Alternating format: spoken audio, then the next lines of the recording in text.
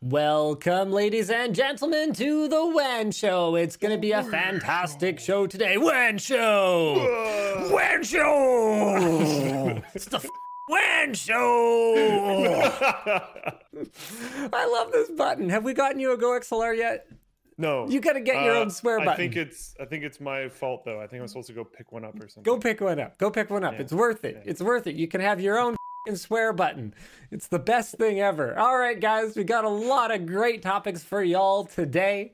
Apple Silicon. Apple Silicon is real. It's coming. This is wrong. It's coming.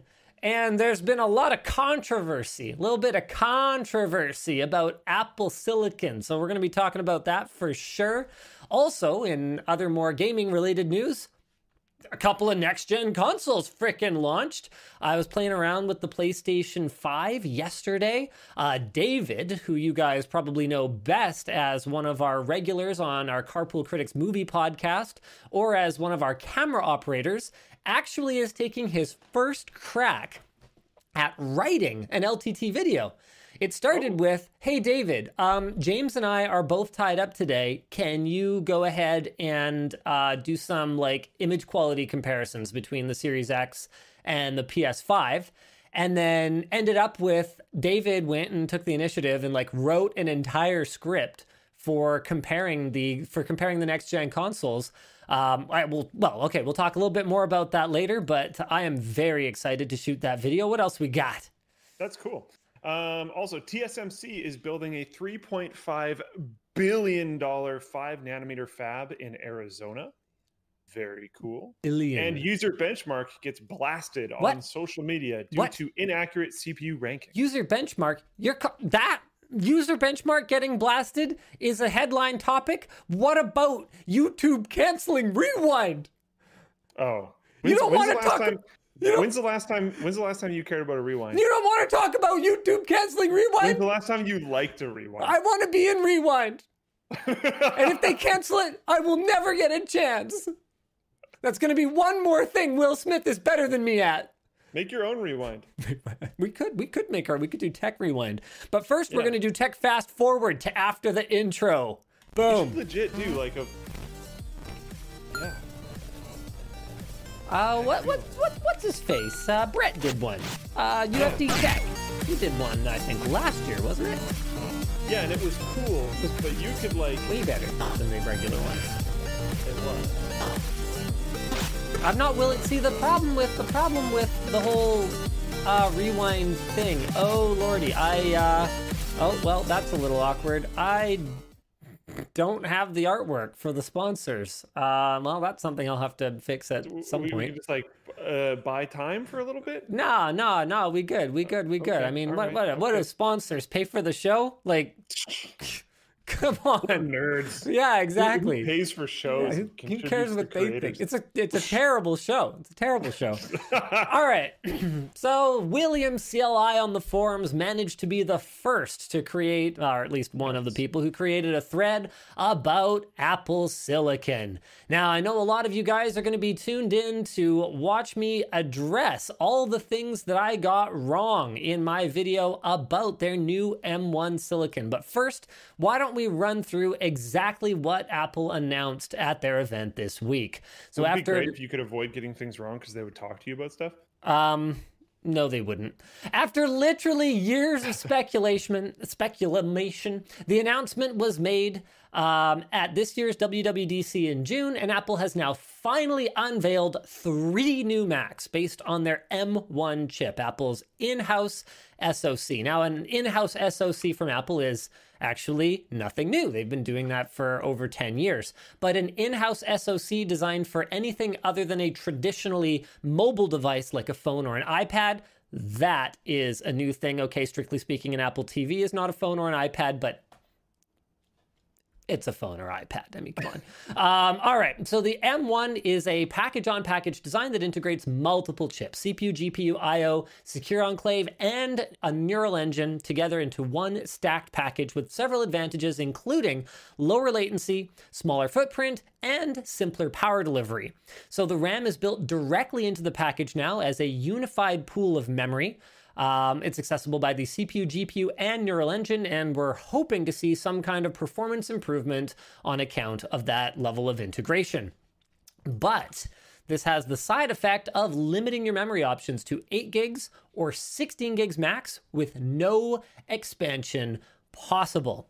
Total power consumption has been estimated at 18 watts with Apple's slides showing 10 watts.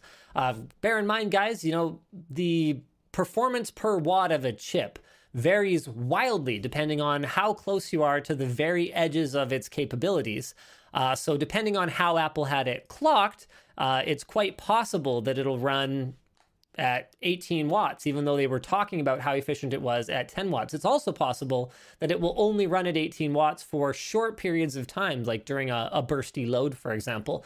Obviously, that's the kind of stuff that until we have hands-on with these systems, we can't really make any educated guesses about. Apple claims that the M1 is the world's fastest CPU core, but crucially omitted real-world comparison points that would lend credibility to that claim. It's important to remember that ARM is very, very different from x86, so it matters a lot which workloads they're using for comparison.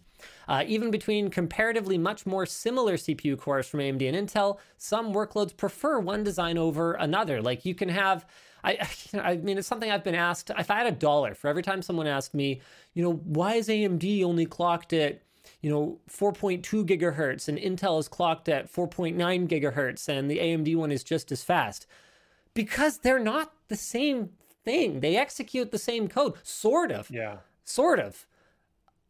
But they're not the same thing. Architecturally, they are very, very different. I mean, going back to when I was first getting into this stuff, one of the biggest revolutionary changes that's happened with x86 in the time that I've been an enthusiast was integrating the memory controller onto the CPU die.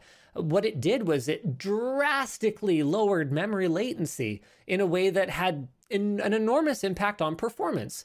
They were both still x86 chips, but one of them was just way faster. So it's absolutely possible that Apple's chips are, freaking incredible. But what we don't know is while doing what? So for example, media encode and decode is handled via hardware blocks in Apple Silicon, while previous Macs relied on software. The result is more speed and better efficiency for Apple Silicon, but this has actually nothing to do whatsoever with the CPU core itself.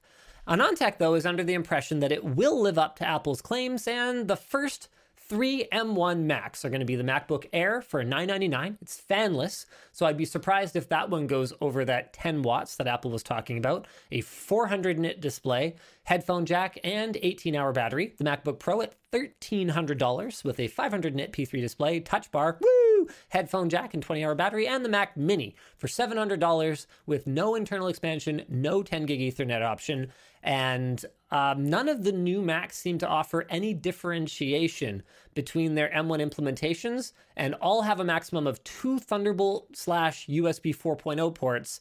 And it's sort of a little bit of a question mark right now, what exactly they mean by Thunderbolt, and why exactly it would be that these Thunderbolt ports do not support external GPUs, because an external GPU is pretty much just connected via PCI Express, which is what is the underlying technology for Thunderbolt. So why exactly it is that it wouldn't support external GPUs is not clear. We've ordered all 3, so get subscribed so you don't miss our coverage. Let's talk about the things I got wrong here, though.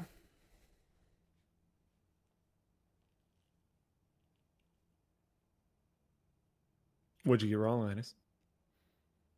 I can't think of anything. In the video, you said it was an iPad. It is an iPad. No, you said the chip is an iPad. Okay. Did I specifically word it that way? That is probably possible. No, that's not the way I worded it. No, I said that the new machines were iPads without a touchscreen, iPad with a touch bar, and then iPad with no touchscreen or touch bar or something something like that. So, I don't know what to throw at you, so I was just if Twitch chat or Floatplane chat gives me something, I'll challenge them. But I have not been able to figure it out. So what I didn't do was take Apple at face value. There are a couple of things that probably are valid criticisms of the video. I was a little bit snarky because, and I'll own this, because it tends to put me in a bad mood when brands get out on stage and make vague and unsubstantiated claims. And that really is what Apple did. Apple went and launched a product with a lot of unlabeled graphs and a lot of very, very, how do I put this? A lot of very optimistic claims about this product without really, in my mind, addressing some of what I expect to be very real problems for early adopters. Because the reality of it is, if I'm expected to review this product today, I have to evaluate it the way that it is today. And so in my mind, Apple was pretty disingenuous about the way that they presented not necessarily the M1 silicon, but the products that they are equipping with it. I don't really know what else to say about it other than this is a clear downgrade in some obvious ways while offering hopefully an upgrade based on unlabeled graphs. Another thing that we could have gotten right if we had waited longer to make the video was we were really frustrated that Apple didn't get specific about the comparison systems that they were using. And I've been, hold on a second.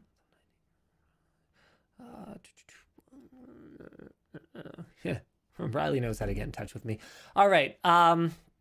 And I've been informed that Apple has actually added more information to the bottom of the web page for the new M1 processor about what systems were used for comparison. The problem, though, is that it's still not very specific. So during the presentation, that information wasn't available, wasn't made immediately obvious. And then, yes, it was added later to a product page, which we didn't see because this was a video that we rushed out because we were reacting to the announcement. But it's still not very specific. It still just says stuff like Core i3.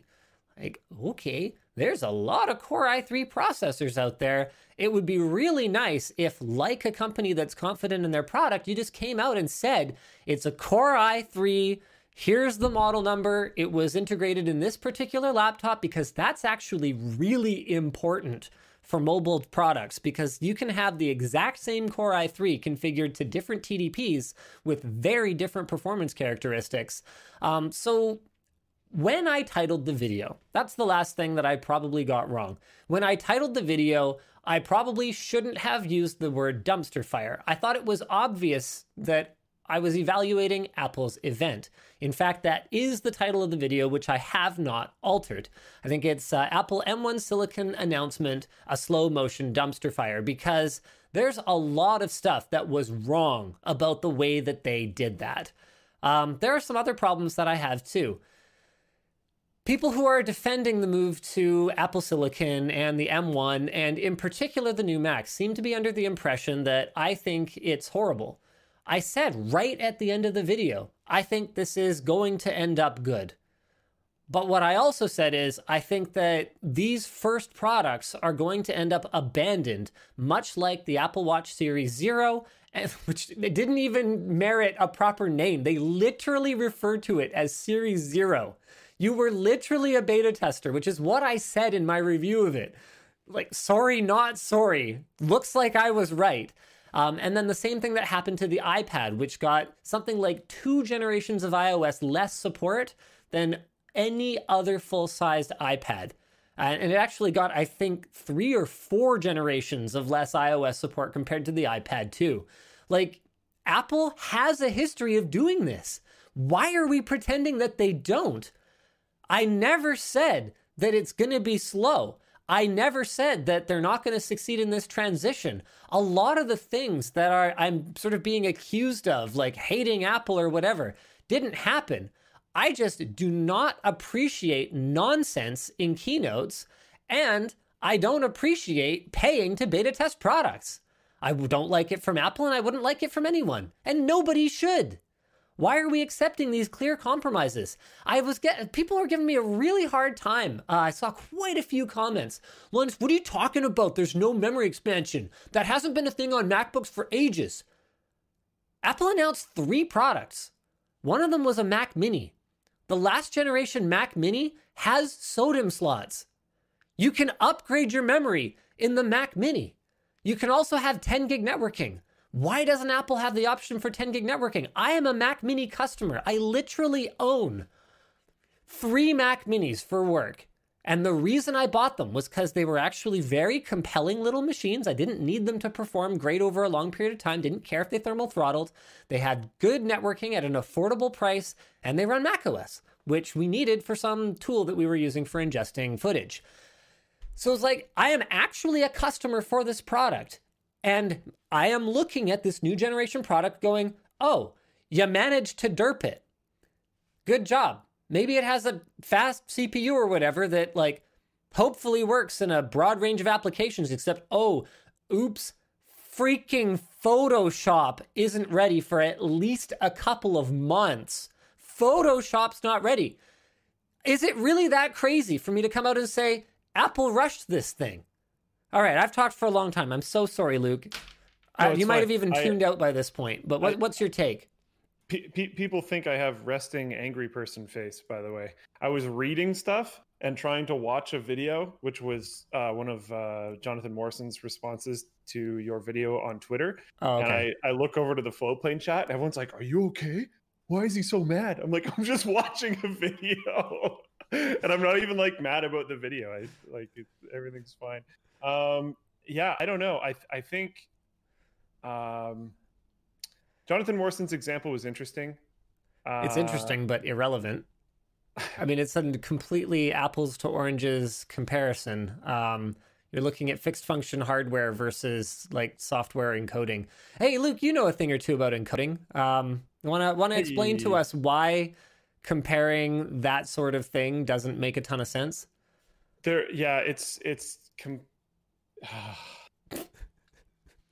It's totally different jobs. It's not like you're asking for completely different stuff to do completely different things. And like honestly, for a lot of users, I can understand why that would be interesting.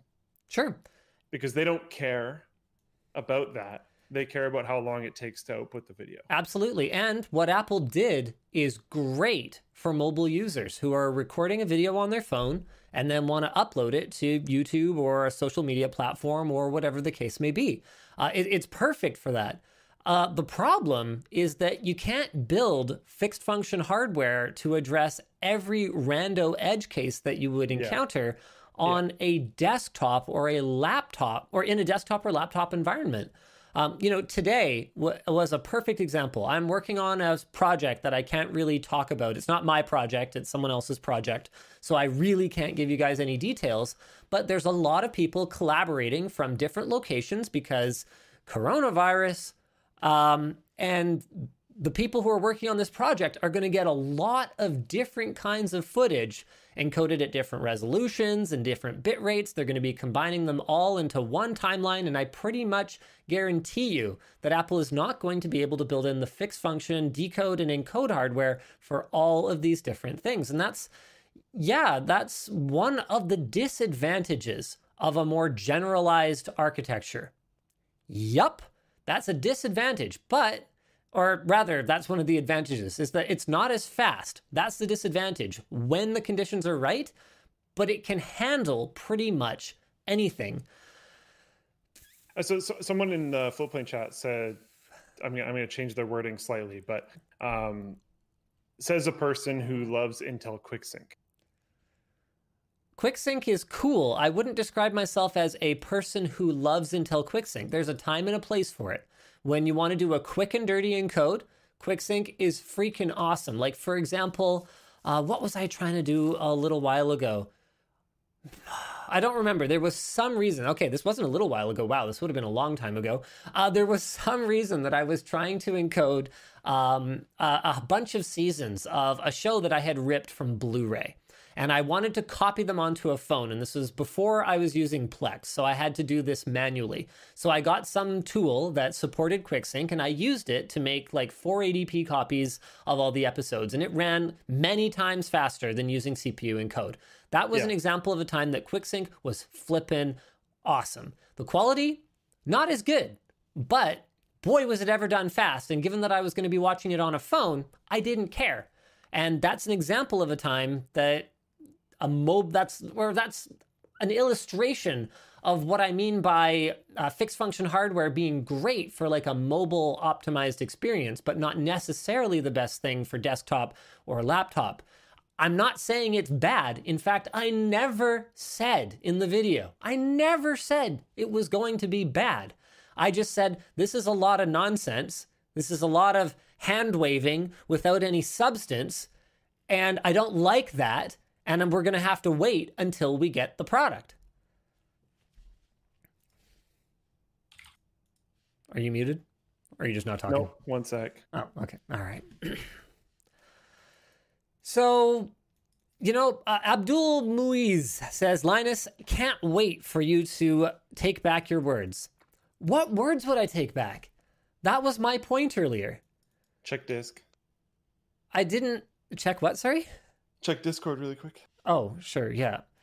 I didn't actually say that it was bad. I tend to lean towards skepticism whenever I am not given concrete data.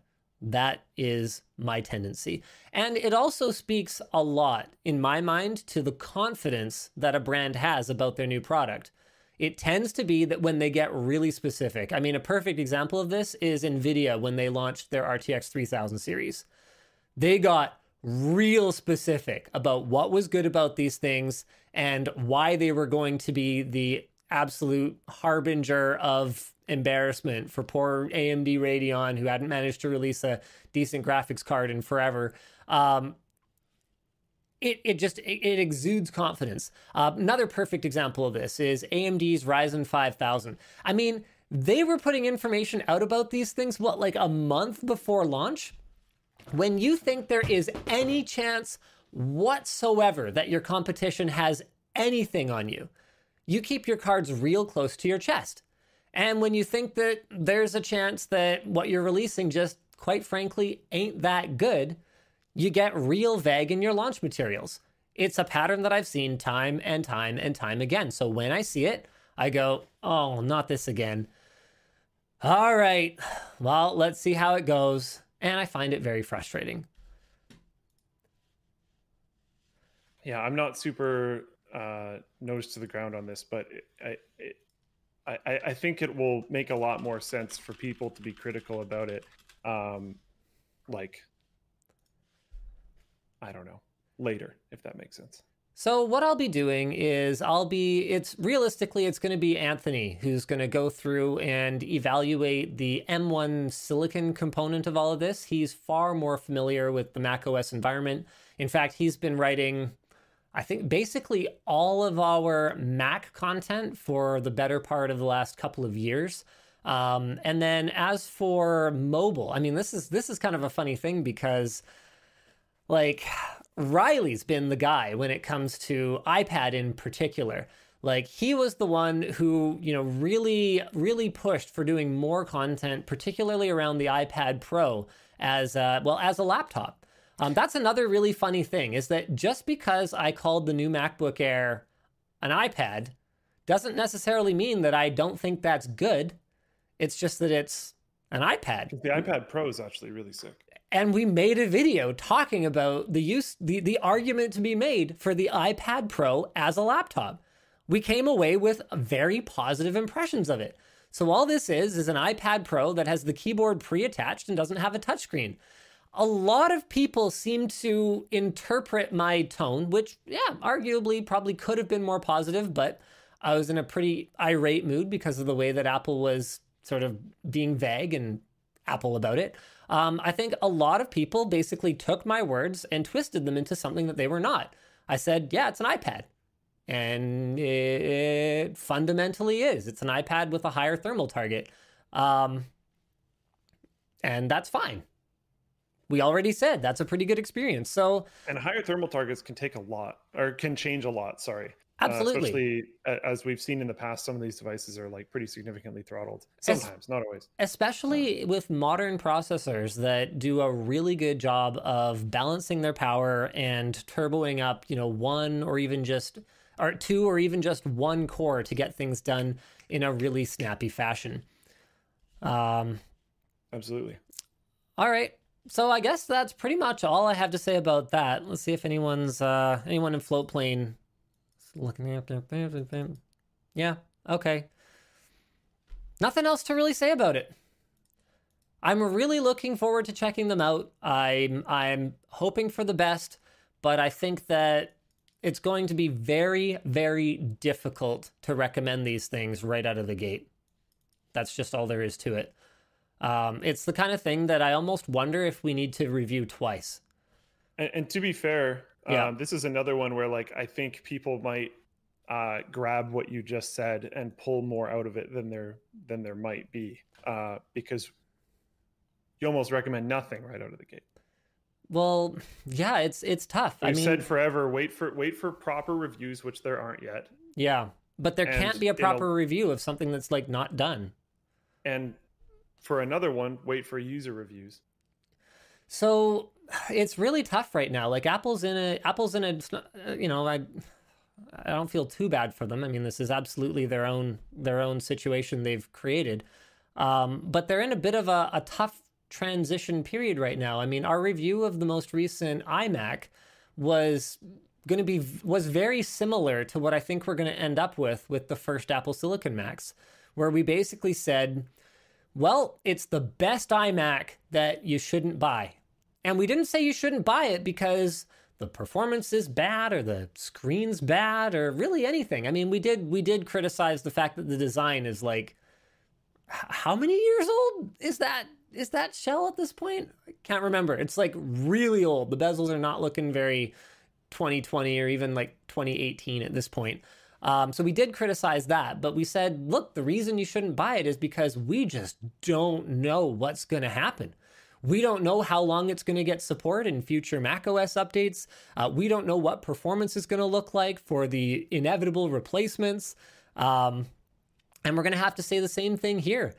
If it was me for my specific use case, which is where I want 10 gig networking in a nice compact machine that runs macOS, I'd be scooping up Intel-based ones right and left to make sure that I don't freaking run out of them, because Apple has clearly no replacement for my use case at all. And if your use case happens to be that you shoot short films on your iPhone and you just want a laptop to edit them on, and then you upload them to YouTube or whatever, Apple Silicon might be freaking perfect for you. If you're a developer, however, and you rely on, let's say, for example, hardware virtualization support, I haven't actually seen Apple address that yet. Does the M1 support virtualization at all?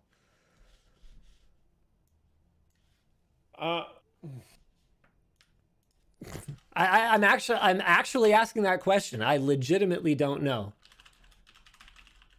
Here we go. Parallels desktop, virtualization features that are brought to the Mac with the Apple M1. Linux virtual machine flawlessly on Apple Silicon. Okay, let's see how performance is in a VM though. So then would the Photoshop thing be as big of a deal? It depends. Because like what some other people have been bringing up is that you could just run it in Rosetta. So and then it should be significantly faster there. Let's hope so. Let's hope so. But we don't know. We can't know until we try it. Right. We can't know until we try it. Actually, I do have one more thing to say about this. It's also been very interesting seeing people pull up Geekbench as though it's like the be-all and end-all of performance benchmarks to indisputably prove that Apple M1 Silicon is the best thing. It's like, okay. You know why we don't use Geekbench in our reviews? Like, unless we're working with a Mac or trying to do a cross-platform comparison. Do you have any idea why we don't do that? Luke.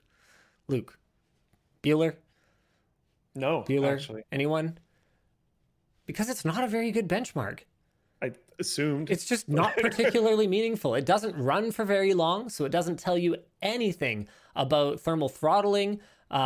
It's very synthetic. You know, it's not something that we would consider to be real world. We don't use it because it sucks. So, yeah, the thing is, on the PC, you have tons of other benchmarking applications available to you that unfortunately are not Mac compatible, because in a lot of cases, those workloads, like whether they're CAD or scientific ones or whatever the case may be, have just been, well, they've completely abandoned the Mac because Apple went so flipping long without making a decent Mac for these people. Brandon is sending me a video right now. This is interesting. Okay, so anyway, Geekbench. Geekbench is interesting. It's a data point, but it is not the be-all and end-all. And so we don't put too much stock in it, and that has always been the case. The last thing is, Linus is an Apple hater. Don't listen to him because he's an Apple hater. I don't hate anything. And it's really interesting seeing those conversation threads go back and forth, because someone will say, you know, oh, don't listen to this guy, he's an Apple hater. And someone else will say, well, what about this very positive review he gave to Apple product X, Y, or Z? And the person will basically just go like, well, that doesn't count. Then he's turned. You don't turn. I'm actually surprisingly consistent if you go back. I praise Apple when they do things that I like putting proper cooling in their products, or including features that I think are really important. For a long time, it was hilarious watching, you know, people who were on Mac, yeah, especially back in the trash can days. So watching people who are on Mac just be moving footage around using like these Thunderbolt storage enclosures, and I'm looking at it going like, what are you, mad? That's like the craziest thing ever. 10 gig networking it's attainable today. It can be shared. You can have your whole group working off of the same repository of data, and it's all organized, and then you can easily back it up from one place. And they've got all these like dongles and external drives hanging everywhere. Like even at professional production houses I visited, I was like, what are you guys doing? You're using like Thunderbolt? What are you, nuts? And so when Apple does things that I think are good, like adding 10 gig networking to the iPad Pro and to the Mac Mini, I was like, good job, Apple. What I'm consistent about is the things that I like and I think are good, like high-speed networking connectivity and properly cooling devices. And that might not be the same as other people, because I can assume quite a few people out there didn't give a damn about 10 gig networking. 100%. And power to them, but it's not that I hate Apple. I just hate some of the things that they do, and I think they're bad. And it's much the same with pretty much anyone. If they do something I think is bad, I'm not going to like it. There was a particularly good one where someone said like he's just like an NVIDIA shill. He never criticizes NVIDIA. It's like, really? Are you serious? We're not sure if anybody cared about it because it's more like in the weeds on like the business end of things. But we got into NVIDIA's anti-competitive behavior with their partners, which is something almost nobody else is talking about when we reviewed the RTX 3070, because it's not good for the industry. And when we see things that are not good for the industry, we're going to call them out. It doesn't matter if you're Apple or NVIDIA or whoever the case may be. All right. Yeah, I was going to say, I don't think NVIDIA would agree with you being an NVIDIA shill. I don't think they would feel that way. In my search for negative responses to that video, one of the things I did was check the comments on it, because that's usually a good way to find stuff. And I actually didn't find much. It seems mostly isolated to a couple video responses in Twitter. But one response that I found that I thought was quite funny. Oh, I've lost it now. No. Oh, here it is. Someone named Radeon, but not spelt the way that AMD Radeon is spelt, says, Linus, Apple is so far behind. Internet Explorer, our battle shall be legendary. What? I enjoyed that. That was pretty good. All right. Okay. Do you get it? No. What is Internet Apple's so Explorer? far behind that the only thing they can like fight with right now is Internet Explorer because Internet Explorer is so far behind. Oh lordy. Well, Internet Explorer is just dead, so there's that. It's not exactly true of Apple. And I mean they're doing great in certain ways. They're just not adapting to certain other things. I don't know. Apple leads stuff a lot. Like when you see the headphone jack go away and like everyone laughs at them and then immediately afterwards rips it off of every device they possibly can. Like, yeah, I don't know. Display notches are another perfect example of that. It's like you hate Apple because you criticize the notch. No, I criticize the notch everywhere, and I particularly criticize Apple because it's their bloody fault that the entire industry started thinking it was acceptable to put chunks in hanging out of, or to bite chunks out of displays. I criticized Samsung for it. I criticized OnePlus for it. I would criticize anyone who releases a display that has a notch in it. I think it's stupid. What do you want from me? That has nothing to do with Apple. That has to do with Apple doing something boneheaded and me being frustrated because the entire rest of the industry can't have a single unique thought for themselves and they just do whatever Apple does. Yep, it's been happening for years. Kadu Souza says, Linus isn't a shill for anyone. He is an Intel fanboy though. So what would make you say that someone is an Intel fanboy? Am I an Intel fanboy because I've used almost exclusively Intel for the last 10 years or so? Or am I just someone who knows how to evaluate if something performs well and used Intel because I could afford it? Because, newsflash, I'm now running AMD in my personal system. I'm now running AMD in my main server that is the backbone of our entire business at work, AMD EPYC. Do you need a stronger endorsement for AMD out of me? Like other than I'm running AMD in my home theater rig, which is also my VR gaming rig. Like, at what point does the evidence pile up and you just have to kind of discard your hypothesis? How far do we have to go? Got it wrong. I think that comment just got it wrong. You're clearly an AMD shill. See, that's the funny one. That's the funny one where you get accused of just like switching your shilling allegiance. Yeah, like, you no, did. You put AMD in everything. Clearly, you're a shill. You shouldn't have allegiance to any company because, newsflash, they don't f***ing care about you at all. I'm sorry. That's just the way it is. Get this. You know how AMD positioned themselves? I didn't even talk about this. I should have. Anthony didn't have it in his script, and I was gonna like talk to him about it and be like, we should probably put this in, but I was like, forget it. No, it's not that important, but maybe I should have talked about it. AMD sort of positioned themselves as like a scrappy pro-consumer, brand. They made this image for themselves. Yeah, we've got FreeSync. It's like free. Yeah, NVIDIA, they're bad. G-Sync. The truth of the matter is that AMD just didn't have the resources to build an ecosystem. So they relied on sort of supporting this more... the thing is, FreeSync is not technically the same thing as what we ultimately got, which was variable refresh rate. FreeSync was a proprietary implementation of an open technology. So it was like sort of open, but like also not quite. And it also didn't work as well. So what NVIDIA did was they went and they invented something. And AMD went, yep, it's half-baked, but it's free. Woo, we did a good job. Go AMD. That's the kind of thing AMD does. And as soon as AMD gets on top, and I've already said it before, but I guess I'll say it again, as soon as AMD gets on top, expect their behavior to change because they are still a company and they are still trying to make money. That is their top priority as a company because without it, they will not survive. And they almost didn't. And there are so many people at AMD that remember how hard it is to survive if you don't make any money. So what did AMD do? As soon as they had a performance lead, they raised their prices. What a surprise. Because you guys got to remember, And there's almost no one that I know who still remains from back in those days. But Intel didn't start the Extreme Edition crap. That wasn't Intel.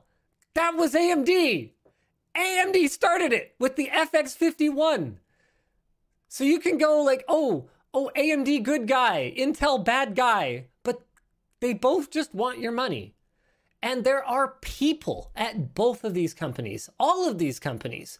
There are people that legitimately care, people that care about the consumer, people that will actually see a concern in a tweet or in an email and go, wow, I need to fix this because people's experience using these products matters to me. And I take pride in my work. But as an organization, you can't make any such assumption. It's just ridiculous. Oh, so Mohammed says, show them your Apple Watch. I wear this because I hate every Android wearable, and I wear it just to be a troll. I'm literally an Apple customer.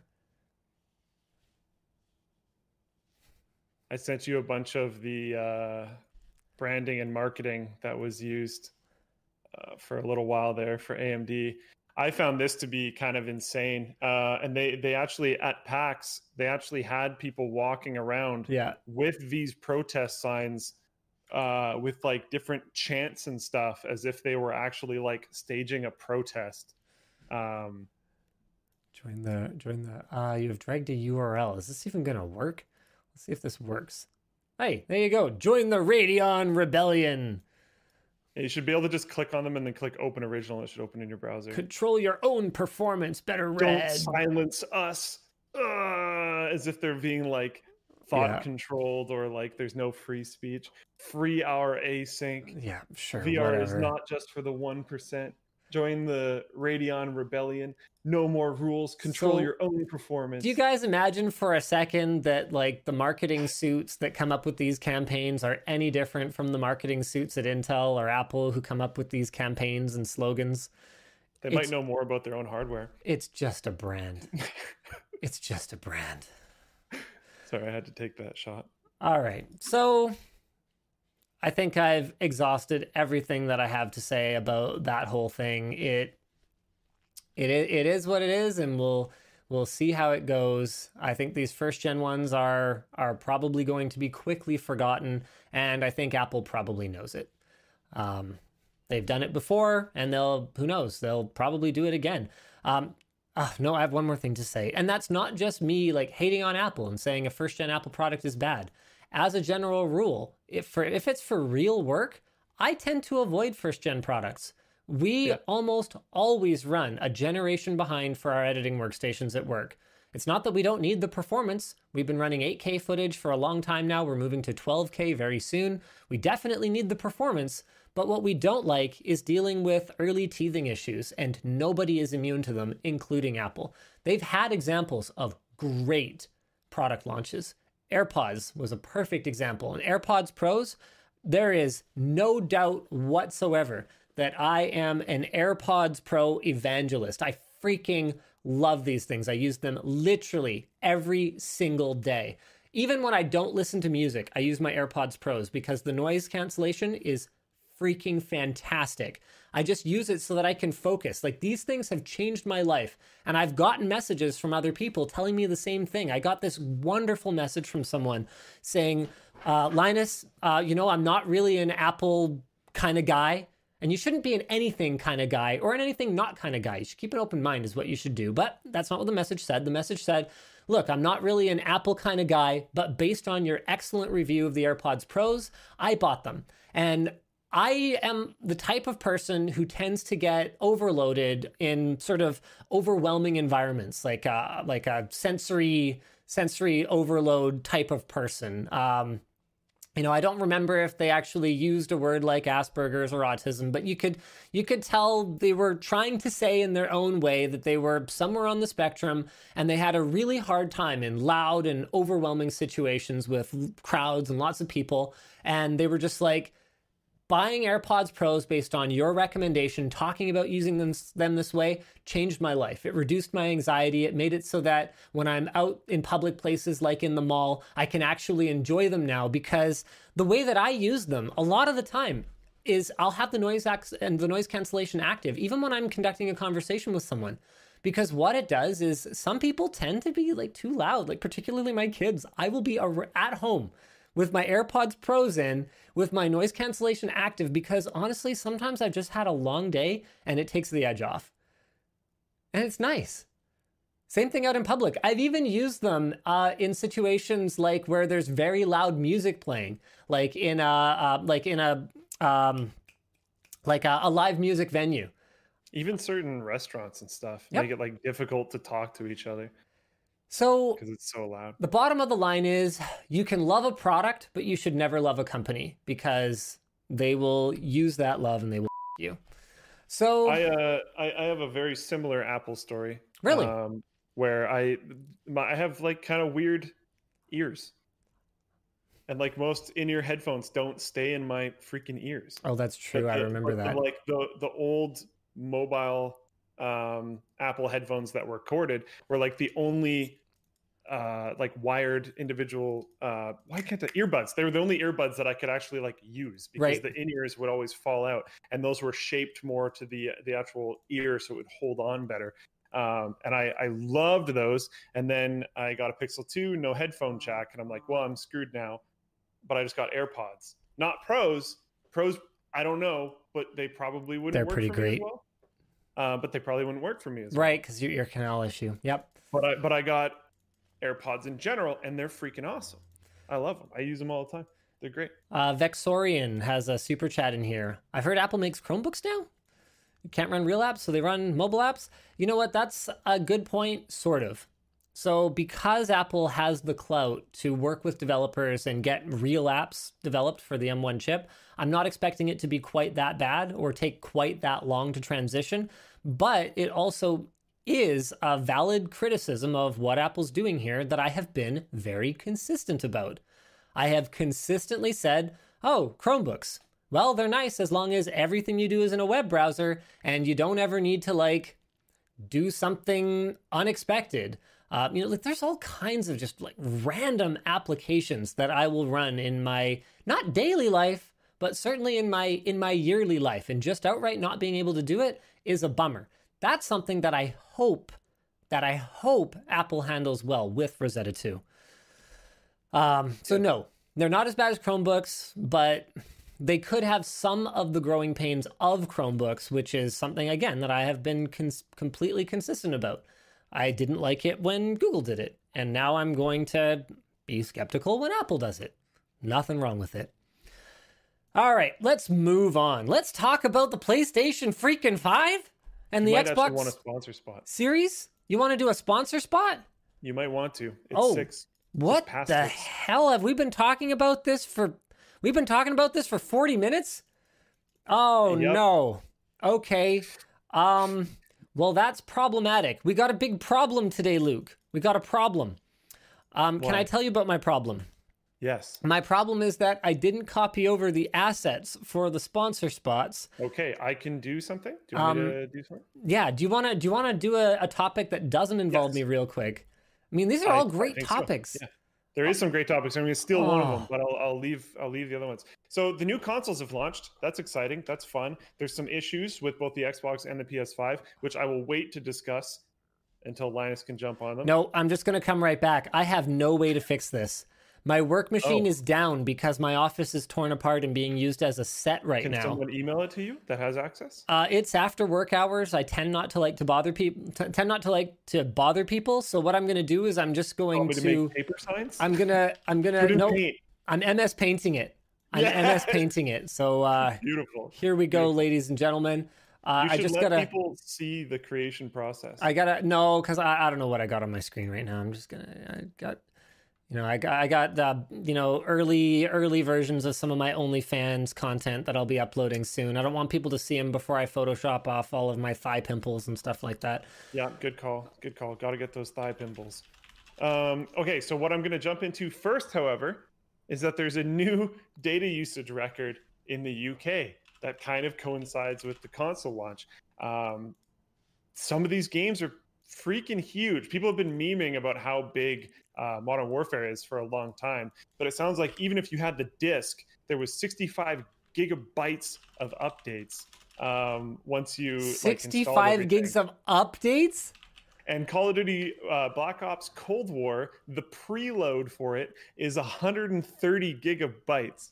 Destiny 2 is 65 gigabytes. Assassin's Creed Valhalla is 60 gigabytes. So if you had, 4 games that you wanted to download, and they happened to be those, and one of them was only an update, you're looking at a lot of bandwidth.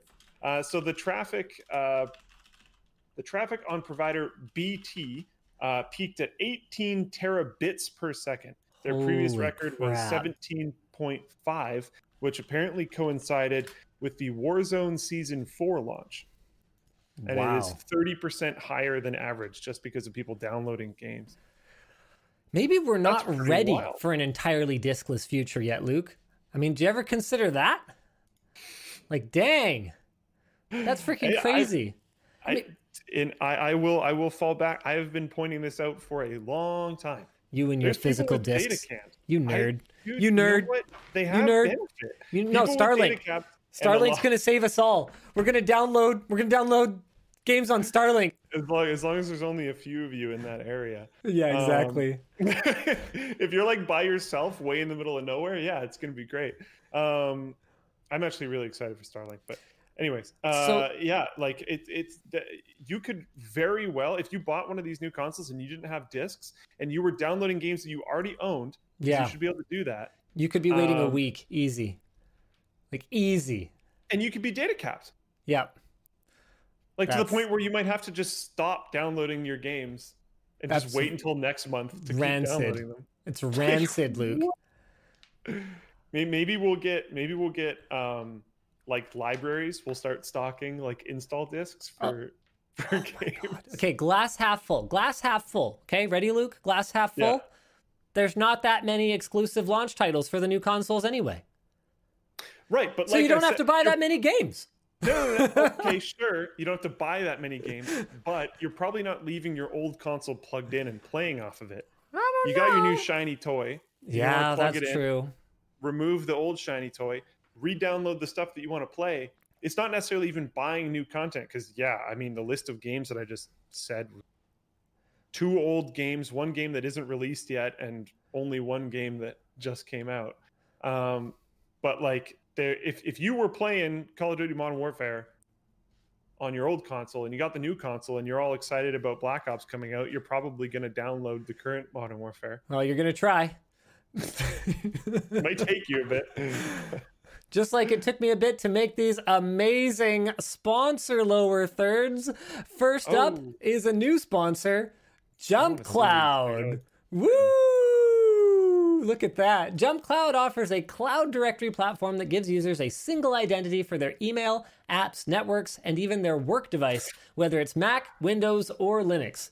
Jump Cloud gives IT admins a single pane of glass to configure and secure those devices, set policies for MFA, full disk encryption, screensavers, and more, and even offers remote onboarding and offboarding so it can go from hours to under 5 minutes. Pretty important in pandemic land. I mean, trying to get someone out of your organization and devices and stuff like that when they're remote, that's actually kind of scary. That's something I never really thought about. We don't really terminate a lot of people on bad terms, so it's not really something I think about. But if you were doing that and they've just got these devices and you have no way of administrating them, that would be kind of sucky. Jump Cloud puts zero trust security within reach for organizations of any size and reimagines the relationship between the user identity, their work device, and their access to resources. Access is securely granted based on a trusted identity, trusted device, and trusted network. So if you're looking for a directory that supports heterogeneous OSs, or you just need SSO, MDM, LDAP, MFA, or all of the above, Jump Cloud will make your job easier. Try it out for yourself at jumpcloud.com. The show is also brought to you today by, here we go, Yes, I would like to remove dumbcloud.com. Steel Series! Da, da, da, da, da. The Steel Series Aerox 3 wireless is ultra light at just 66 grams. Dang, that is really light. Like, what even is that? That's like, hold on a minute. 66 grams. So that's 0.06 of a kilo, which is 2.2 pounds. Luke, help me out here. How much is that in pounds? Sorry, say again? 66 grams. So it's one of the lightest mice available using their Quantum Wireless 2.0 for nearly zero latency. It's 2.4 gigahertz, or you can flip it over to Bluetooth if you're willing to give up some latency for compatibility. It boasts 200 hours of battery life, USB-C fast charging with 40 hours of battery life in just 15 minutes of charging, and their Aqua Barrier technology, making it the first IP54 dust and splash-resistant gaming mouse. I don't know about you guys, but I definitely need a splash-resistant mouse, if you know what I mean. Go to steelseries.com/Aerox to check out the Aerox 3 wireless today. What is 66 grams in pounds? It is 0.145505 pounds. Thank you. That was exactly the number of decimals that I needed. I knew you had my back. And the show is also brought to you by Ridge Wallet. Now, I have a normal Ridge Wallet lower third, but in the interest of being consistent, I decided to make them an MS Paint one as well. Stop carrying around pointless items in your pocket, like receipts, old hotel room keys, or spent gift cards. Ridge Wallet helps you carry less. They use 2 metal plates that are bound by a strong elastic, so you can keep your cards tightly together, but still accessible. They're RFID blocking, and they offer a lifetime guarantee with Ridge Wallets available in aluminum, carbon fiber, and titanium. They don't just sell wallets, they have battery banks, bags, smartphone covers, and more. And you can use offer code Linus to save 10% on everything at ridge.com/Linus. Also, is that all the sponsor spots? That's it. That's all. Okay, I learned something. What'd you while learn? you were doing those? I was a little bit wrong. Potentially, I don't remember exactly how I worded it, but I'll better make an apology video. Here it comes, ladies and gentlemen. Luke's first apology video in years. The white doors. Yep. So I Thanks for that. Apparently I was talking about how like you'd have to download your old games, right? Yes. Apparently you can data transfer over Wi-Fi. And is it the same game? I guess there'd be a lot of shared assets. That's pretty cool. And you can transfer your save files that way too, over LAN again.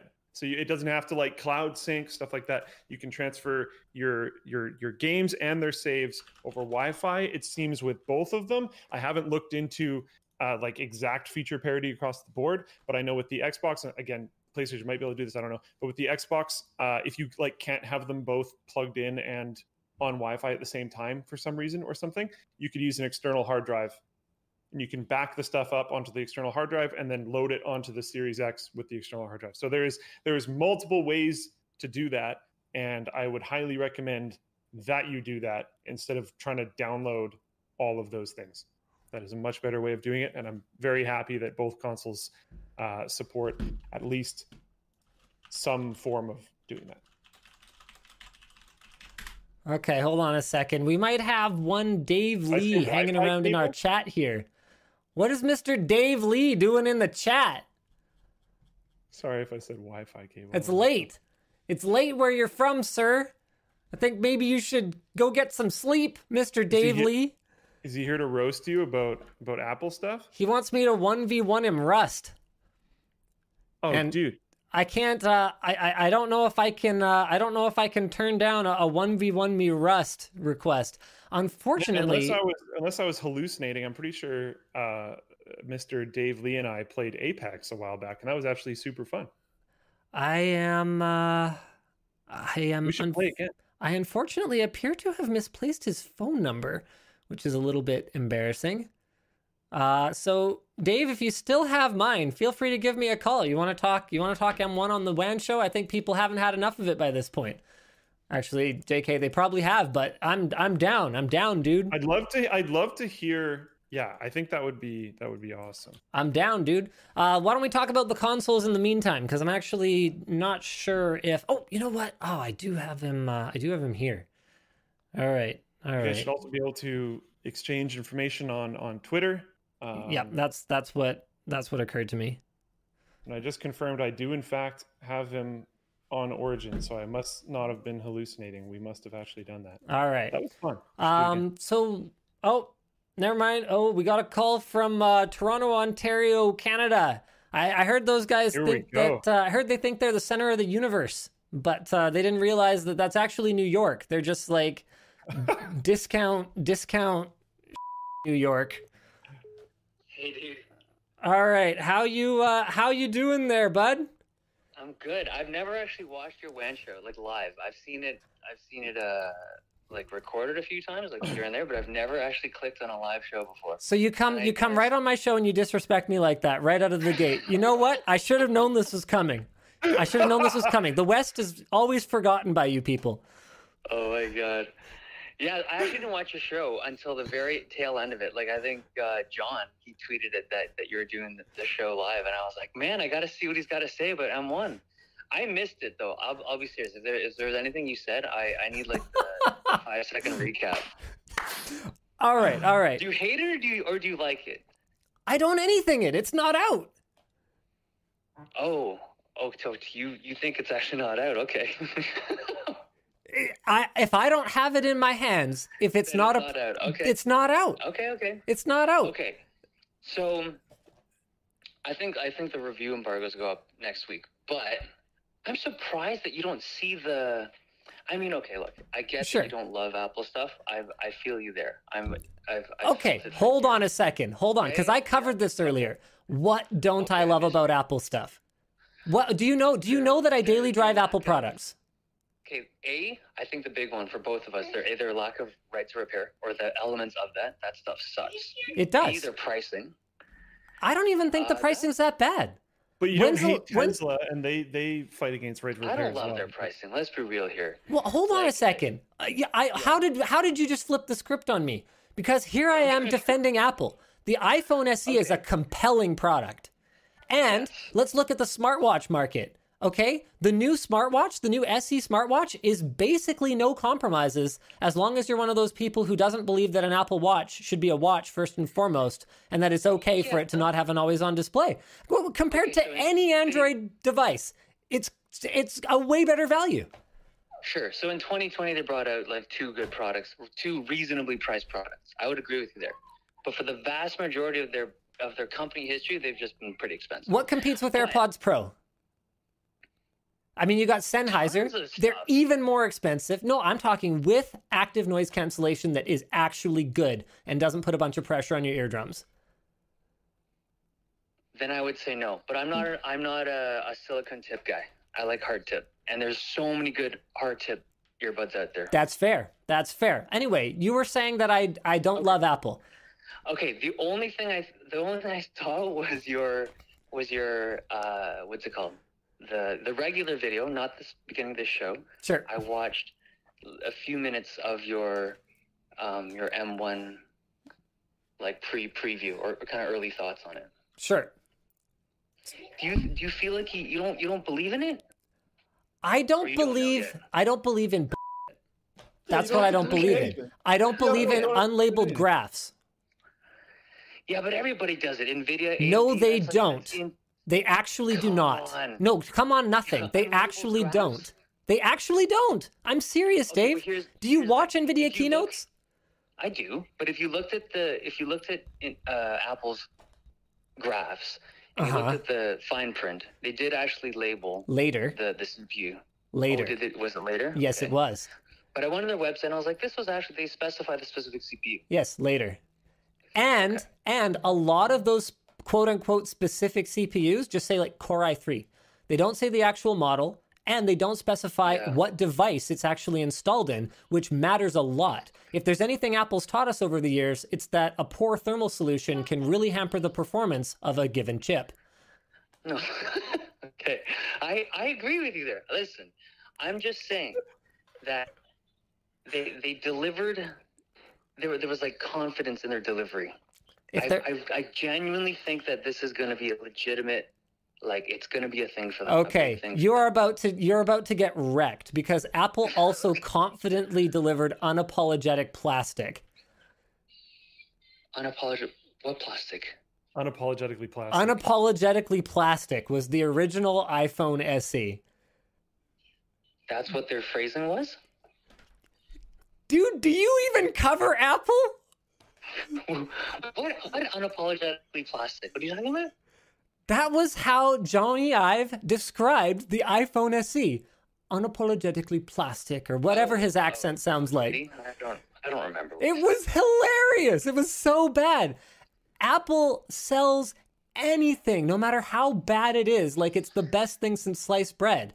And what I get frustrated with is them being even more vague than usual. They were even more vague than usual.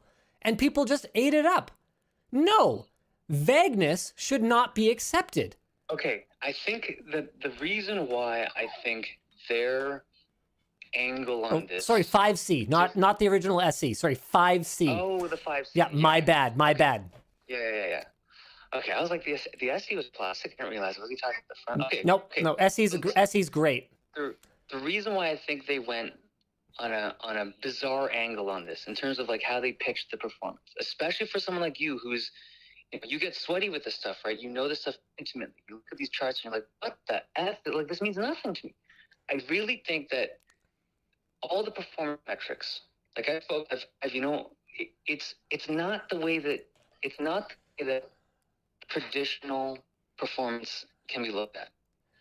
We don't even have the ability, like even reviewers, like, right? We don't even have the ability to kind of test new M1 stuff the way that we traditionally would. Then they should shut up and not talk about it. That was simple. About performance? Yeah.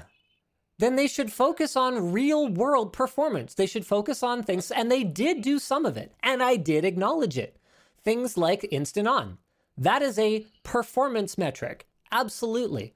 But to imagine for a second that there's not going to be any way to objectively evaluate this stuff, I think is foolish. Of course there will be. There just aren't really very many good tools on the Mac. Exactly. And a big problem we're going to have is that if we don't have applications to run and we don't have benchmarking tools, we're just taking Apple's freaking word for it, and they can't even put numbers on their graph. I mean, are they even able to measure it? I'm sure they can. Well, why? But they can't. Well, I mean, like, let's say... Why are you sure? Like, I mean, because I'm sure they have tools that we will never have access to. Well, why don't they provide them then? You know what NVIDIA did recently? This was incredible. Yeah, I saw.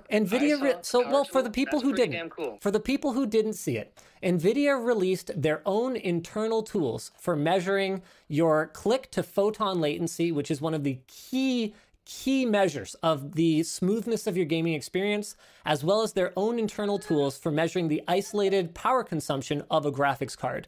They released these tools. Why? Because they were confident that if reviewers were equipped with proper tools, their products would come out on top.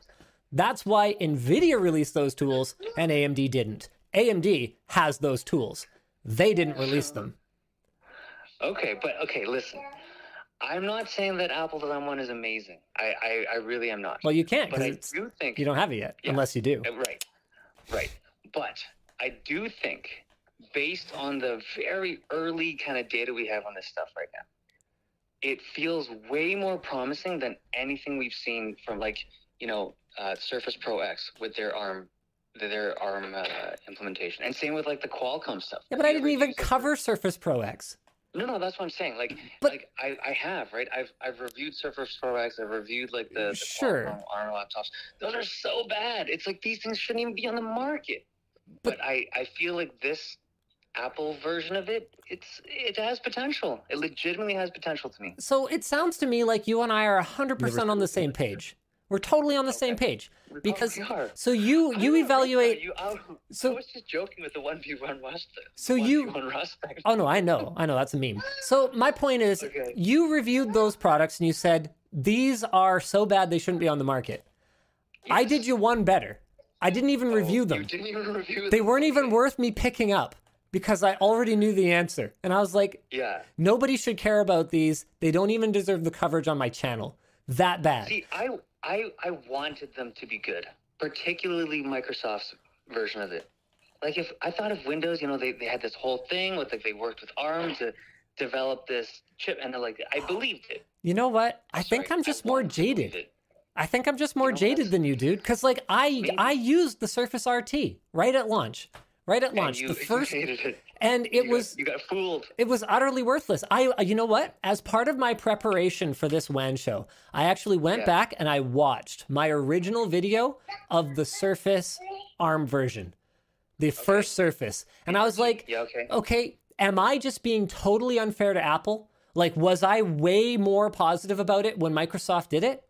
And I went back and I watched it and went, yeah, I was more positive about it. But I don't think it's because it was Microsoft and because it was Apple, because I'm just as down on ARM on Windows devices these days as I am about, more down actually, compared to how I feel about what it's going to be like on the Mac, because I do think Apple will figure it out, which if you'd watched to the end of my video, you would know that I did say. There's too many ads, dude. It was Russian dolls of ads. It's just that... I'll own that. I'm not even going to apologize for it. You should subscribe on Floatplane. No ads on Floatplane. Yeah. So, hey, Dave, since I've got you, do you want to go ahead and subscribe on Floatplane? It's just $5 a month. You get early access as well as exclusive behind the scenes. Might give you some ideas for how to run your own operation over there. To your channel? To your channel on Floatplane? Yeah, go ahead. It's $5. I'll do it. There you go. See, look at that. There you go. Ads work. To all the listeners, I actually genuinely believe Floatplane is pretty cool. Well, thank you. I personally can't do it, but I've scoped around on there, and for the content creators that are on there, they're actually on there. It's an awesome service. Well, thank you. Appreciate that. So I think that's the difference, is I'm just more jaded than you. We're both in exactly the same position, thinking that Apple's implementation is definitely going to be better than what Microsoft and Samsung and Qualcomm and whoever else have done. Right. And we both need to reserve judgment for when we can actually try the new Macs and see what software compatibility is like and performance for non-native software. And that's all that matters. Really. And non-native. I heard that I actually didn't watch your video yet. I was planning to, though, because I heard you're on the same page as me about these things ultimately getting abandoned. That M1's going to get dumped? Yeah. I'm definitely not on the same page with you there. Really? So you think they're going to get a full... in. You think they're going to get a full support cycle? These first gen devices. Dude, if they don't, think about how much... Like, I know Apple's rich. Think about how many billions they've sunk on this right now. What? Oh, no, that's not what I'm talking about. That's not what I'm talking about. No, sorry. they're sticking with ARM. I mean M1. Yeah. Oh, yeah. Oh, dude, I 100%. Yeah. I would be surprised if they go like 6 months. It is the worst. Oh, they'll go more than 6 months. I mean, even Apple Watch Series 0 got a couple of watchOS updates. And they called it Series 0. They literally, revisionist history, got rid of it. Series 0. I thought you meant when there's going to be like a next iteration of it. Oh, no. They will absolutely have a higher performance chip coming. And honestly, I think part of why I was so disappointed was because I don't pay much attention to rumors because I get tired of it. And I was expecting more like, a 12 core or a 16 core chip. Yeah, something massive. So I was expecting, if they were going to put it in something that they called MacBook Pro, I was expecting it to be not an iPad. And there's nothing wrong with the iPad. I get you. But it's not a MacBook Pro. Exactly that. Yeah. All right. Well, you know what? I absolutely love that you called into the show today. We never do guests anymore. This was an absolute blast. Dave Lee is brought to you by my iPhone 12 Pro here, by the way, ladies and gentlemen. Just holding this up for the camera. Mr. I hate Apple so much I can't even, touch their products, apparently. Do you like their phone? This phone? It's fine. It's a phone. I love the HDR video recording. I touched on that in my unboxing of it. I was absolutely blown the away. It's pretty fire. It's pretty fire. It's unreal. Everything else about it is like, mediocre. It's definitely a phone. Well, I wouldn't call it mediocre. It's fine. It's just there's a lot of good phones now. Like, exactly. It's hard to compel people to upgrade their iPhones these days. Mm-hmm. Why upgrade? It's not like the flat edges, Linus. What? Haven't you seen the flat edges? No, I'm joking. I've seen that they're sharp. They're not even comfortable. I don't even like it better. God. It's fine. It's fine, I guess. I'm kidding. All right. Thanks for calling in, dude. Cool. You have a wonderful evening. You too. Good night. All right. Take care. See ya. All right. So basically, it sounds like we're on the same page. I think a lot of times situations like that just require immediate back and forth discussion, voice calls, that type of stuff. And I think that was really cool. I'm really stoked that I'm gonna let you finish, but did you just actually say that to me? What do you mean? Do you know, ladies and gentlemen, if I had I'm on board now, okay? If I had $1 for every time Luke gave me an excuse for something not getting done, or not being able to figure something out because he hadn't heard back from an email yet, I wouldn't even have to make videos anymore, okay? The number of times I have told that guy, pick up a phone and just talk to people to get the problem solved. Oh, I love it. I love it. I do the same thing now. I've adopted. Totally. I've Totally. onboarded because it works. And like, yeah, you know what? Sometimes it can be uncomfortable, but the uncomfortable portion usually lasts for like 5 to 30 seconds. Way less painful. And then you're almost always much more like actually functioning together as a unit to solve or discuss a problem. Like exactly. It's you move so much quicker. The first hello can be kind of rough because you can hear it in their voice sometimes, like, oh, why is this person talking to me? Or I don't want to talk on the phone right now, or whatever. But then you transmit across that it's important, and usually people jump on board. So I don't know. Yeah, you got me for sure. Hilarious to hear you say that. I am on that team now for sure. Well, unfortunately, oh, go ahead. Yeah. Oh no, I was trying to, and you know this, I was trying to hunt for a call in like that whole show. And then Dave just appears out of nowhere. That was Dave beautiful. Showed up right in the chat. That was beautifully, unapologetically a phone call. Yep. So we've kind of run out of time here, ladies and gentlemen, which is really unfortunate because there is a bunch of really cool stuff we had wanted to talk about today. Should we blow through a few of these topics? Yeah. So the new consoles have launched. There are some issues. Some Xbox owners are complaining about weird noises, possibly from fan blades clipping on something. Some have issues. Also, this isn't in the doc. I want to post this just because the video's been going out a lot. There are fake videos going out. I don't know if some of them are maybe real, but at least one of the videos, and the one that I think has probably circulated the most, of the Xbox video with smoke coming out of the top of it, is super fake. It was called out by quite a few people. I'm not the first person to call it out, but it seems like a decent amount of people seem to think that it's legit. That one in particular, not legit. Okay. There might be other ones that are. I'm not sure. So look out for hoaxes, basically. Yes, and this happens like every console launch. Fanboys of one side try to make some stuff up about the other side. The fact of the matter is, both sides are having some amount of problems, which shouldn't be surprising to anyone. The Xbox Ones, like Linus just mentioned, is like potentially fan blades clipping. It's just making some weird noises in general. It's having issues with the optical drive not taking in discs, and many Xboxes were shipped without like padding or bubble wrap, just a box inside a bigger box, which is not awesome, especially because some people like their console boxes being pristine over time. The PS5 has had storage issues. Game reviewer ACG reports that PS5 has been bricked as a result of the same storage rebuild issues that other reviewers have corroborated. He appears to be the first / only one to have the whole console bricked. So other people are just having some various issues. And it seems to be a rebuild database bug.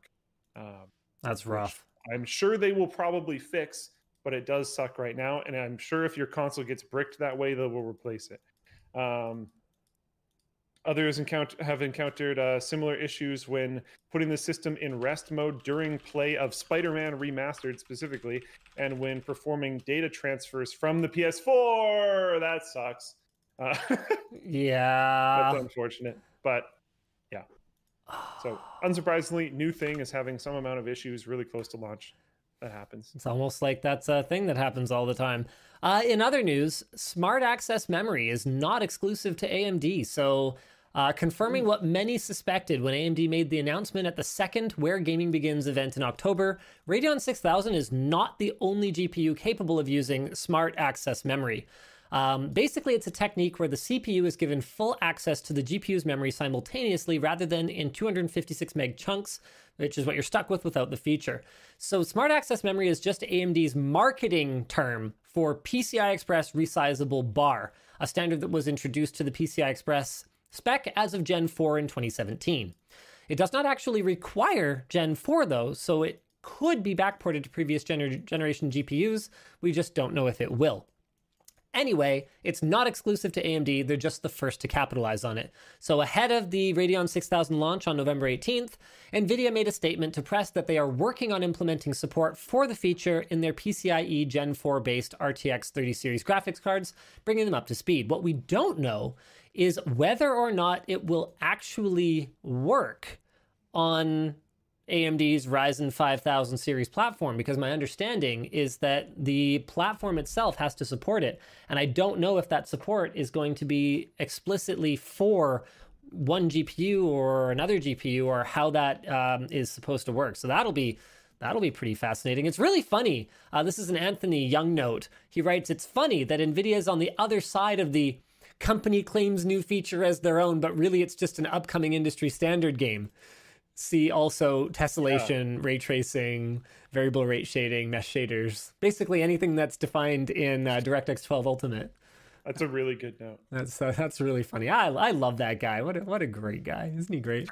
And we had a really good topic around user benchmark getting blasted on social media. I think we did actually tease it at the beginning of the show. My apologies. We are not going to do that. We're going to reuse it for next week when we're going to have more time to really sink our teeth into that one, because that's a really, really big topic. And Luke and I need to play video games tonight. So unfortunately, we just can't, we can't wait that long. There's a couple more housekeeping items. First of all, I had a couple of people ask who was that guy who called into the show. So I'm spamming the chat right now with the link to Mr. Dave Lee's channel. He's kind of the man with the plan, especially when it comes to laptops and mobile devices. Let's go ahead and hit Floatplane chat up with those as well. Boop, boop, boop, boop, boop, boop, boop. Oh, is that working? Apparently I'm not allowed to post links. There they go. There's just a slight delay there. You working on that, Luke? So there you go. That's Mr. Dave Lee's channel, Dave2D. And there was something else that I had wanted to... yes! Intel PC Tech Support Challenge number 2 is coming. RGB edition. I will be co-hosting with Dimitri from Hardware Canucks, and Christopher Yee will be going up against the Toasty Bros. Hey. Now, the Toasty Bros are 2 people, so they're going to have to tag each other out. You know, like WWF, not like World Wildlife Federation or Fund or whatever, you know, like what WWE used to be, you know, WWF style, you know, you got to tag in, tag out of the tag team match. Anyway, the point is we are sending each contestant a quality RGB gaming rig, which we messed up before we sent it. Intel is sponsoring it again this time around, and we'll be putting on an absolutely insane giveaway. I apparently get to tell you now. They are giving away 200 Core i9-10900K golden sample processors with cryo coolers. What? That's pretty intense. No applause? No applause? That's like 150 grand worth of hardware or something like that. Wait, what? Did I miss something? 200 10900Ks with cryo coolers. Okay. I forgot I didn't hear the 200. There's part. 200 of them. I just heard the 10900K. I thought it was one. Do not miss that stream. Be there or be square. November 24th, 10:30 a.m. Pacific time, streaming to Floatplane, YouTube, and Twitch. That's actually like even a decent chance? Yeah. Compared to like right? Giveaways? Wow. It was supposed to be an LTX thing, Rip. So we're repurposing it. We're using it for this stream. It's going to be flipping. What is it? What is the term? Poggers? Poggers? Is that the correct slang? Yeah. Does that work? It'll be super poggers. All right. It's going to be poggers. All right. We've got time for just a handful of super chats. Michael Kruger, watching while I design a solar preheat domestic hot water system for a U.S. government consulate in classified. I recently applied for one of your open positions. Is $50 enough for you to respond to me? Okay. So we had a lot of people who do not have Canadian work permits apply for our positions. The problem is that if you don't have a Canadian work permit, you can't work in Canada. And unfortunately, importing you is not as easy as you might think. If you manage to get a work permit, we'd be happy to consider you for the position. But if you didn't manage to get a work permit, we basically immediately threw your application in the garbage. I'm sorry. That's just the way it is. Ilya asks, Sarah's first PC build when? I actually sent out an email about that today. I asked her if she wants to do her own PC build as a follow-up to Secret Shopper with a kind of a cool twist on it. So instead of me just like hand-holding, like I did when Max built her first PC, I would actually act as like forum sort of advice. So the expectation would be that she actually has to sit and figure out the components on her own. And then every time she has to post a question to me and wait for a response, there's going to be like a 20-minute penalty or something like that. You know, because it does take time to do research in that form. It would be really funny if you made the responses as like 19-year-old Linus. Yeah.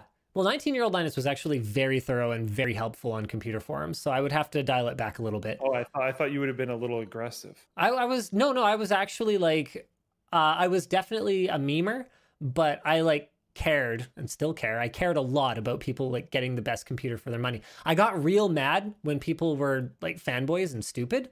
So there were definitely people I fought with. More specifically just about that then. Okay. Yeah. So, and that still makes me mad because it's still stupid. Yeah, it don't change. But basically, the idea is we're not going to go back to the M1 conversation. Yeah, okay? We're not. We're fine. So we're going back to wait. It is not. Did Elon change the Canadian pricing to be $69,420? We tweeted at him about that. You know what? It doesn't matter. It doesn't matter. Maybe the S is, but we had tweeted about the Y. It doesn't matter. The point is, the way it'll work is when she's done, we'll look at how long it took her to kind of like research it on her own as someone who's never done it before, and then get her to make the final call. If you haven't built a PC before, should you just buy a pre-built? And she can pick, having sat through the experience with all of these SIs, she can pick which one she would have chosen. And she can also compare her pre-built one or her self-built one. So I think it should be, I think I know who's going to win, because honestly, if you don't already know how to build a computer, it's like kind of a waste of time to learn how for the purposes of just like building your own rig, because it doesn't actually cost that much to have someone else do it for you if you pick a good SI. But I'm going to be interested to see what she thinks. Maybe she'll have enough fun during the process that she'll be into it. Brandon says, shout out to Nick Light and the support team at LTT Store. They went above anything I expected. I really appreciate it. They might think it's a small gesture, but I appreciate it more than they know. Hey, thanks, Brandon. Matthew says, Linus is right. I have no idea what you're talking about. So hopefully I was actually right, and I'm not going to be making an apology video. Draxinator, intentionally or not, I generally start WAN show about 5 minutes after it goes live and then skip through the ads. So I figured this would be some fair compensation. Hey, thanks. Thanks for the super chat. I still don't know why people send super chats. There's been a whole lot of talk about this in the Twitch community in particular lately, with some prominent streamers just like turning off bits and donations and super chats and all kinds of stuff. And the funny thing is, you guys already know that I don't respond to the vast majority of them. I just try to do like a few at the end of the show. Maybe we need a better system for this. I don't know. Do you guys want me to just turn them off? Like, I don't know what the right answer here is, because I can't monitor the chat as a whole. It moves way too fast. This would never work. But what would be really cool is if I could get a feed of them on my side and like press approve or deny, and if I pressed approve, they would like kind of slide up on the bottom of the screen, so you could have like live promoted comments. But that would take a lot of work. Yeah, I don't know what the best way to handle it is, because you can't have all of them show up, because people could put stuff in there that would be extremely not okay to be on screen. Most people seem to want them turned off. So all right, I'll consider it. I'll consider it. You should have a super chat war to see if they should be turned off or not. Floatplane, unsurprisingly, wants me to only respond to Floatplane. Yeah. Come on, guys. It's the only time I look at YouTube stuff. All right. Nico Shev says, why eGPU is not supported? M1 is an SoC, integrating most of the components of the computer. Yeah, but that doesn't mean it can't have enough PCI Express lanes to run an eGPU. And if it has Thunderbolt, I guess. So the truth is, I don't know that much about what differentiates USB 4 from Thunderbolt. And Intel themselves have been kind of vague about it. So I guess we'll have to see. I don't necessarily think that your theory is correct. We're going to have to wait for the truth to come out on that one. Ryan Duffy asks, could a good networking card improve ping/stability versus motherboard onboard? Very, very unlikely. But Robotech says, hey, Linus, I've seen all LMG videos since whole room water cooling. It's a long time ago. Just wanted to say hi and let you know I love what you do. Thank you very much. Okay. Juan says, giving a computer science point of view, Linus isn't technically wrong. The truth is, the ARM architecture just isn't there. I'll always simp for Linus, love or hate him. These are iPads that went to the gym. Well, okay, it's not that simple. The thing that we haven't seen before is, and that is unique about this situation, is that Apple, with the iPhone and iPad, has got over 10 years of experience under their belts building these chips. And their developer community has over 10 years of experience building high performance and well-optimized apps for them. So, no, this will be a success. I mean, there's no way Apple goes back. So it's either going to be a success or they will call it a success, one way or the other. But it's not going to be a disaster eventually.